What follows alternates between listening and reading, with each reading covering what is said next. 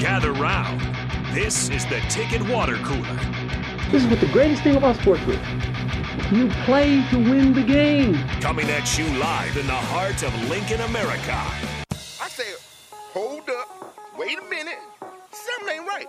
On air and online at theticketfm.com. Here are your hosts, Jake Bakoven and Enrique Alvarez Clearing.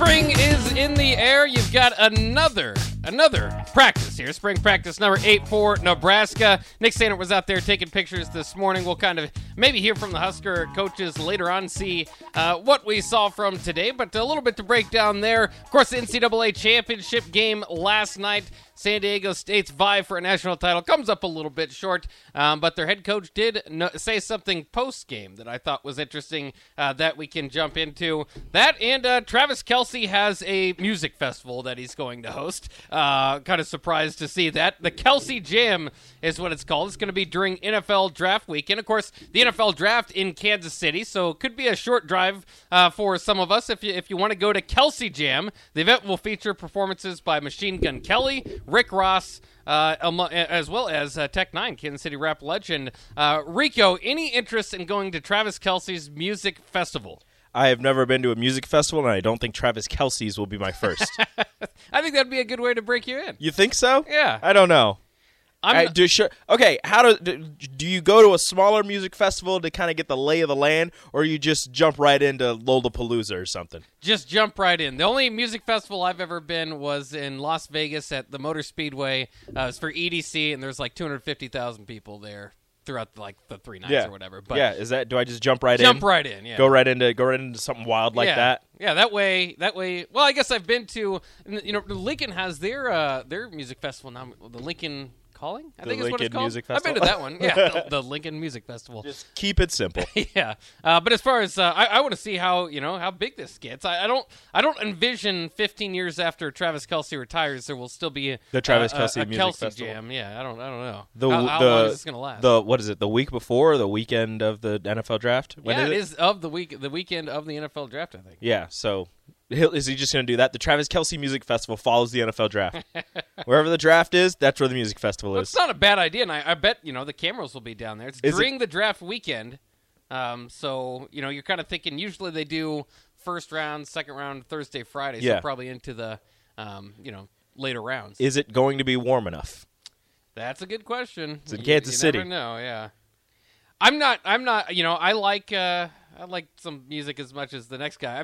I don't think Machine Gun Kelly and Machine Gun Kelly doesn't do it for you? That's not my thing. Oh, actually, man. the last car I bought came with the Machine Gun Kelly CD in it, and did you like it? It's a tough listen. Did you listen to the whole thing? It's hard. I tried. I front gave it to back, a shot. and you were like, you know what? This is for me. Well, it was like his. It was like his because he's a rapper. It was like his rock-y, some Lil Wayne even did that. You just do like a little rock rap album. rock. Yeah. And it was terrible. I couldn't listen to it. It's still in my car because I don't have. Do you have a CD player in your car? I do. Do you play CDs?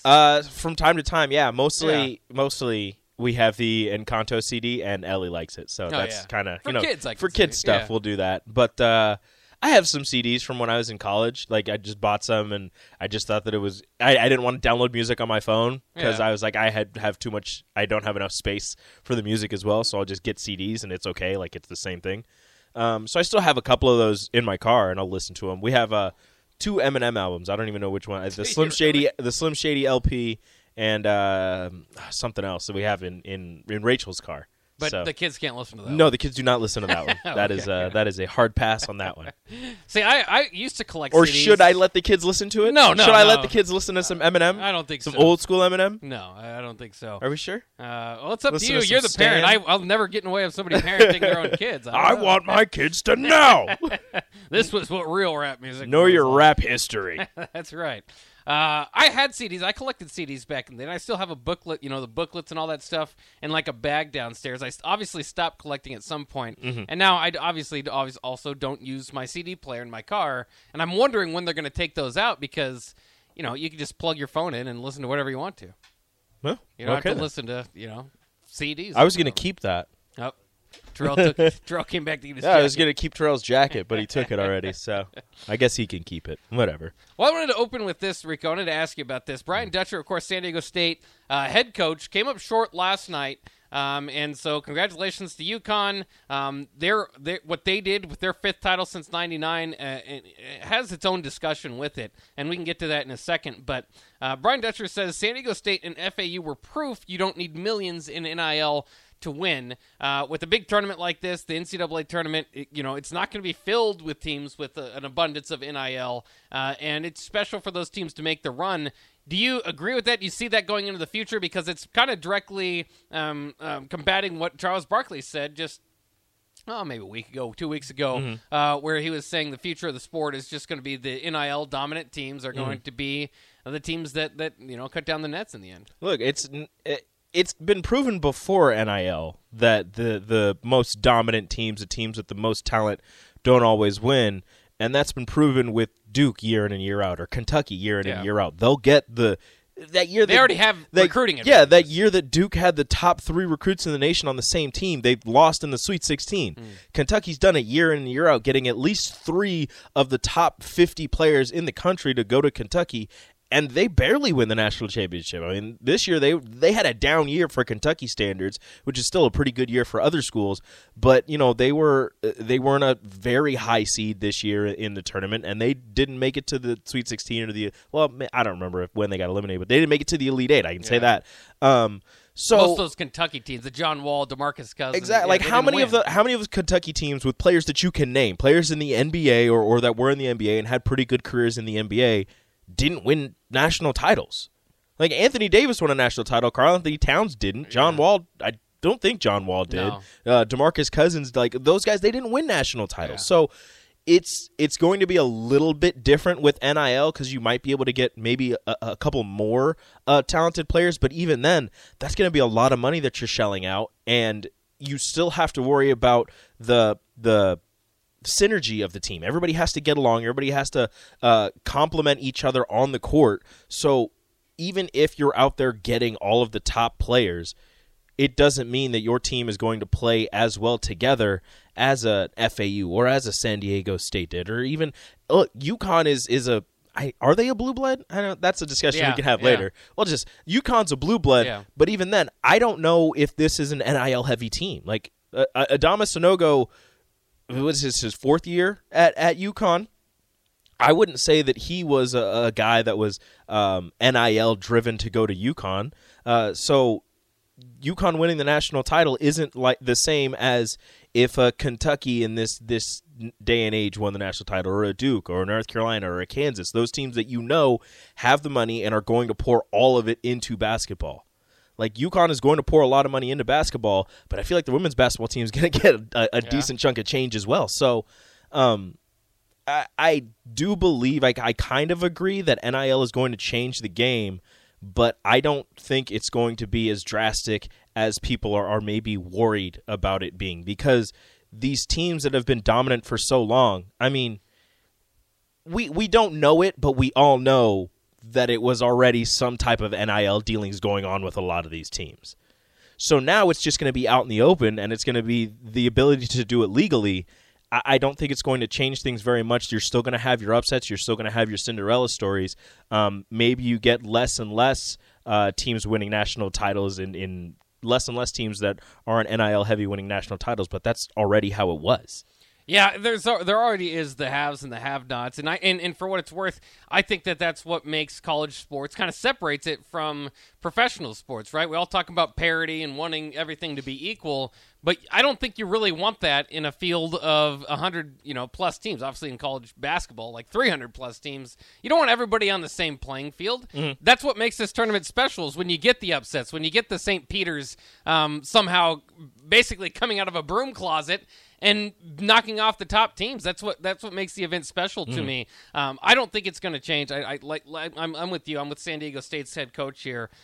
Is that it's still that element of surprise is still going to be there. And And it really is, I think, to your point, this has already been going on. This is recruiting. Their top teams have been getting the top players. If you can shell out more money, that's another deal to it. But it's not going to change. There's not more available top players for them to get. There's only a certain amount that you can do, and those teams don't always win the championship. So I agree with you there. You mentioned UConn, their win last night. For what it's worth, they're the favorite to win next year's NCAA tournament now from Caesars Sportsbook. Oh. How much do you look into that? I don't know. North Carolina was preseason number one last year. I don't even know who's going to be on UConn's team next year. I don't know who the seniors are or anything like that. And also, another thing before we get on to that is this year and and last year and what have you for, I don't know, maybe another year or two, some of these smaller schools are benefiting from the COVID epidemic, and nobody's benefiting from it, but benefiting from the fact that COVID gave everybody an extra year. Those top teams are still out trying to get those top tier players. So you have guys on those teams who, maybe they are good, but they're not good enough to beat out a guy who's 3 years younger than he is, who fresher legs, more spry, and all this. So those guys, those top tier players that maybe didn't get as many minutes or are going to lose their minutes to younger guys, are transferring to smaller schools to get a chance to shine and get a chance to put their names back into the spotlight. So these smaller schools, maybe not a Fairleigh Dickinson or who was the other school this year that was like super tiny? Maybe an FAU, I don't know. That got some upsets this year. Maybe not in the future will these things happen. Maybe you'll see less of those less upsets in March Madness. You'll still have a couple, but those top-tier players who are transferring out of those blue blood schools to get more playing time, that is a direct result of the COVID epidemic giving everybody an extra year and the transfer portals, it's not the beginning of the transfer portal. It's just the fact that it's been given a name and it's easier to access players or easier to see who's in the portal. But that being in its beginning stages. And again, I still think it's all going to even out. NIL in the future isn't going to be, Nigel Pack getting however much he got from a Miami booster who, by the way, I think he's like filing for bankruptcy or something like that. So that's going to be something all on its own. Yeah. Sorry, our lights just flashed. That was terrifying for a second. Where was I? I don't know. It's all going to even out. You might have less upsets once these like 6th and 7th year seniors end up graduating or declaring for the draft or going overseas to play professionally. But I still believe that the NIL landscape is going to even out, and you're not going to have $1 million deals for players. Yeah, I mean, in basketball, I could see it maybe more so in football with kind of like the major names. I mean, you have to think if Zion Williams or someone like that was coming out at that time, that's going to draw a lot of interest. Right now, Bronny James. I mean, that you don't have to. You don't look at maybe examples. Bronny James is valued way ahead of even Arch Manning, who's kind of in the same camp on the football side. How much do you think Victor Wembanyama would be making if he was in college? If he didn't go to the G League, if he would have, I know he's from France, but if he would have came over here and went to college for a year and didn't go to the G League, how much do you think he'd be making? He'd be making more than he is in the G League. Yeah. I think it would be in the millions. I mean, it might be. I'm not really sure. But that would be pretty crazy. We'll see how. Again, we don't really have guardrails on all this. We're thinking in the future you might start to institute some of those, but we'll just kind of see how it plays out. This is just kind of the way it all works out when the NCAA just one day says, never mind, we're going to start up battle. Go ahead and do whatever you want. Yep. And now whatever you want is happening. We're like, wait a minute. Yeah. This is a bad idea. But at the end of the day, UConn again rises up to win the championship. We can talk a little bit about this too, in comparison. Like, what does UConn basketball have that Nebraska basketball doesn't? There are a lot of things, right, as far as wins and stuff. But when you think about it, like 1999 is a good building point, not just from Nebraska football and their conference championship, but Nebraska basketball has made one NCAA tournament appearance. And in that same time, UConn's won 5 national championships with 3 different head coaches in 2 different conferences. What is so much better about Storrs, Connecticut than Lincoln, Nebraska? Maybe we could jump into that a little bit. Also, some Husker football talk coming next year on the Ticket Water Cooler on 93.7 The Ticket.